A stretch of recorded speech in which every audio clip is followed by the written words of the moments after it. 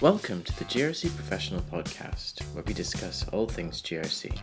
So, in other words, your efforts to comply and to ask the regulator for help can lead to unexpected potential enforcement action. Welcome to the GRC Professional Podcast. My name is Kwame Slesher. I'm the editor of the GRC Professional magazine and GRC Professional Online. And this afternoon I have with me Andrew Ham, who's a senior lawyer at Lawyers on Demand Asia Pacific and a consultant at AML Experts. Hi, Andrew. Hi, Kwame. So today we're going to be talking about the compliance report. There was a lot leading up to it last year, everybody trying to figure out what they need to do. There was lots of conversations about how the report was different than it had been previously, and there were concerns about, the information that AUSTRAC would be collecting. So obviously the report has been submitted at the end of March, hopefully, or some people are in trouble. So I guess to really start is, what was different about this year's compliance report?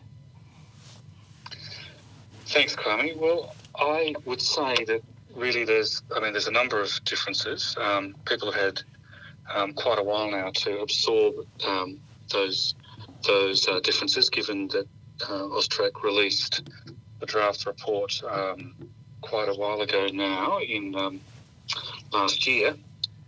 But essentially, whereas the for the last 10 years or so, the report's been quite mechanical in its questions. It's really been, do you have a process for this and do you have a document for that? Often at quite a basic level, do you have an AML program? Is it implemented, yes or no? The last year or so, I think, reflecting what should be the growing maturity of the regulated population, the questions have become a lot more, if you like, about the experience of the relevant reporting entity and more insightful, sort of a second layer, if you like, of sophistication about how they are delivering their program. Right. And I guess, leading into what I said a bit of in the introduction, of course, there were concerns about, the purpose of the new report. And I guess one of the things, and I think you said this to me a little while ago, is that it might be an opportunity for them to benchmark. Do you think this is what this is? I certainly think that's part of what they're doing. Yeah. They are, as we've seen, growing in, I suppose, what you might call sophistication over time in their approach to their regulatory and enforcement activities. They're also doing a lot of other work to collect data in their risk assessments and so on, including various divisions of AUSTRAC going out to interview reporting entities to gather data for their risk assessments. So all of that feeds into their benchmarking, and I think you'd be crazy to think that this wasn't part of that. Right. It's really also, I think, to some extent a bit of what you might call an effort to not only benchmark the regulated population, but also to hold them to account to those answers. Right.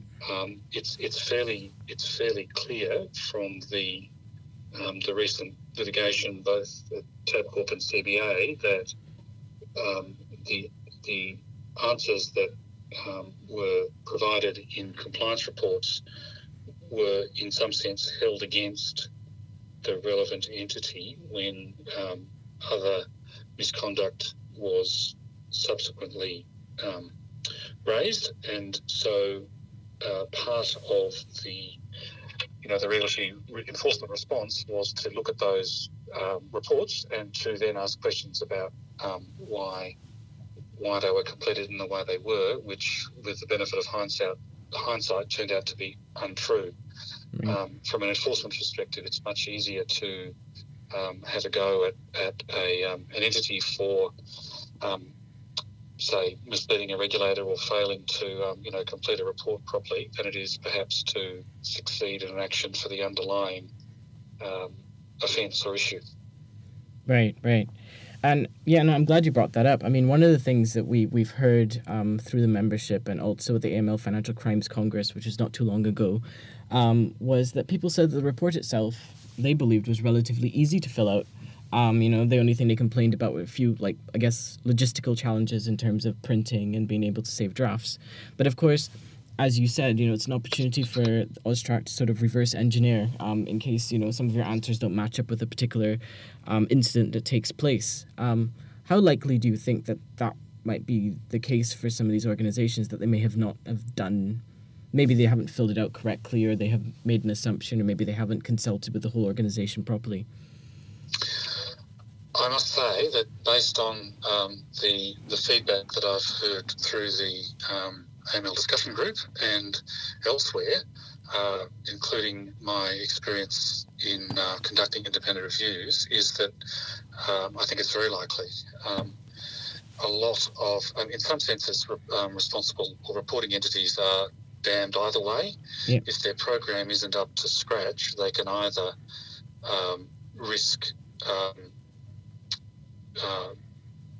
being, attracting the attention of Austrac for basically confessing to having a less than perfect process or program in the report if they answer truthfully, or they can give in to the temptation to give the answer that they know they should give, whether that's because they misunderstand the obligations or they're just, completing the report as they think Austrac expects and hoping, in which case, that can happen if subsequent issues come to Austrac's attention, in which case often, Austrac, I believe, is fairly quick to go back and look at, the answers, as I say, that were given in previous reports and then put 2 and 2 together and get 5.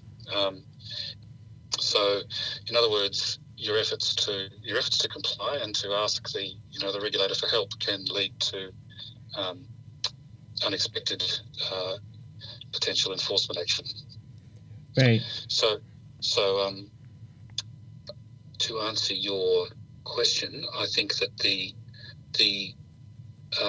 question about the difficulty of printing your report out in draft form and so on really adds to the problem, because the draft process and the ability to save it and circulate it internally is really key as part of the governance process, in my view, to getting a good outcome and a properly compiled and consulted report.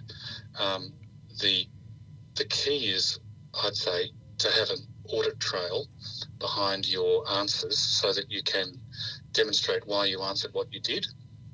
Whereas, as I say, what I hear around the industry is that many reporting entities simply, the AMLCO gets in a room maybe with a couple of other key people and, fills it out and just does what they reckon the answers are, without necessarily any cover if those answers are ever queried. Right. So I think that's the more common response, and potentially is laying time bombs for the future if those answers are ever called into question. Yeah. And I mean, further to that topic of time bombs, another issue that was brought up, and I think one of the people who brought it up from ACAMS, Ob Chapman, they spoke about the approach of the questions. And I guess when you spoke about mechanical earlier, I thought about this. And it's really, the questions had a very yes-no approach.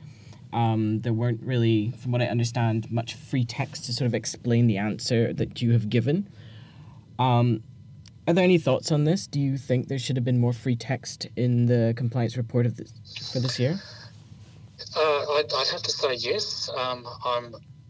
I'll bet you money that the reason that isn't there is because if you give the opportunity for free text, then someone has to read it, which is a cost issue for Austrac. Yep. But it's really not helping the regulated population, because it's leaving it to the sort of maturity and proactiveness of the relevant compliance team to actually occur to them that they should explain and perhaps protect themselves with if the answer is a yes but, or is a partial yes or a partial no, rather than to have to give an answer that is really, to be forced down a path that to give an answer that is not necessarily wholly accurate. So yes, I would agree that the opportunity to clarify answers in a free text box would be very beneficial.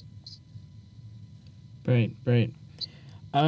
Yeah, no, I guess coming down to the end of the podcast, sort of looking at what we could expect probably from future annual compliance reports. Do you think that the next annual compliance report is going to look like the one we saw this year? Do you think it's going to look a bit different? Especially since we spoke about its a possibility of it being used to benchmark and also to hold industry to account. I think it's possible. I think it's more than likely. A lot of the it might depend on what the data that Austrac collects as a result of this round of reporting looks like, and what questions that leads to. For example, questions about high-risk customers, if they have lots of people saying they have no high-risk customers, or they have, all high-risk customers, that might, lead them to refine their questions, for example, which is a bit hard to perhaps predict what those data points might look like. But I'd say the other thing is that, Austrac is gathering more information all the time. It's quite a suite now of industry sector risk reports, and it's also, of course, got the compliance assessment observations that it issued in 2017, and no doubt its observations of weak spots in compliance programs, from its own compliance visits, is evolving all the time as well. So I would hazard a guess that that sort of experience is what is going to drive the shape of future compliance reports.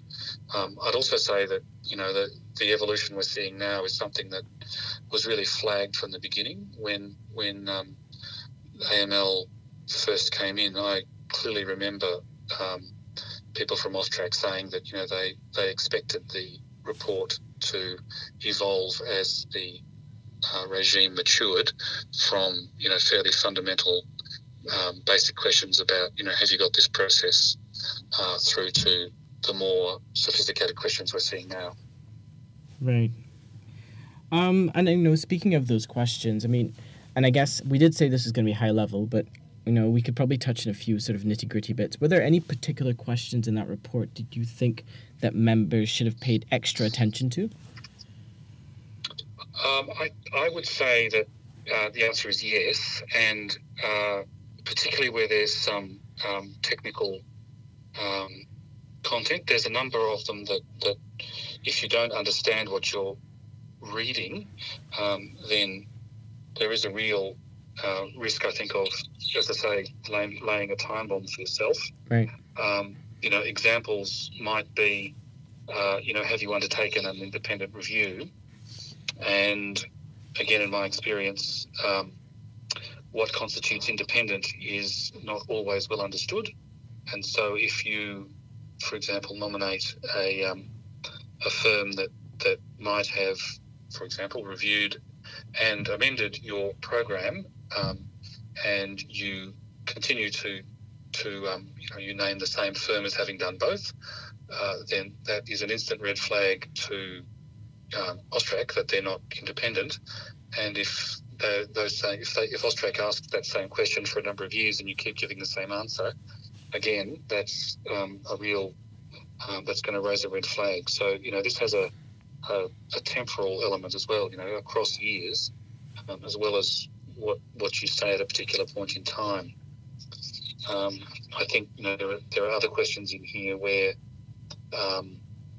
your answers could potentially betray a less than full understanding of some of the regulatory obligations. Did your staff report unusually or potential suspicious activity? If the answer is no, well, that suggests that something ain't working. how many customers of your customers are high risk above, and they're looking for a number.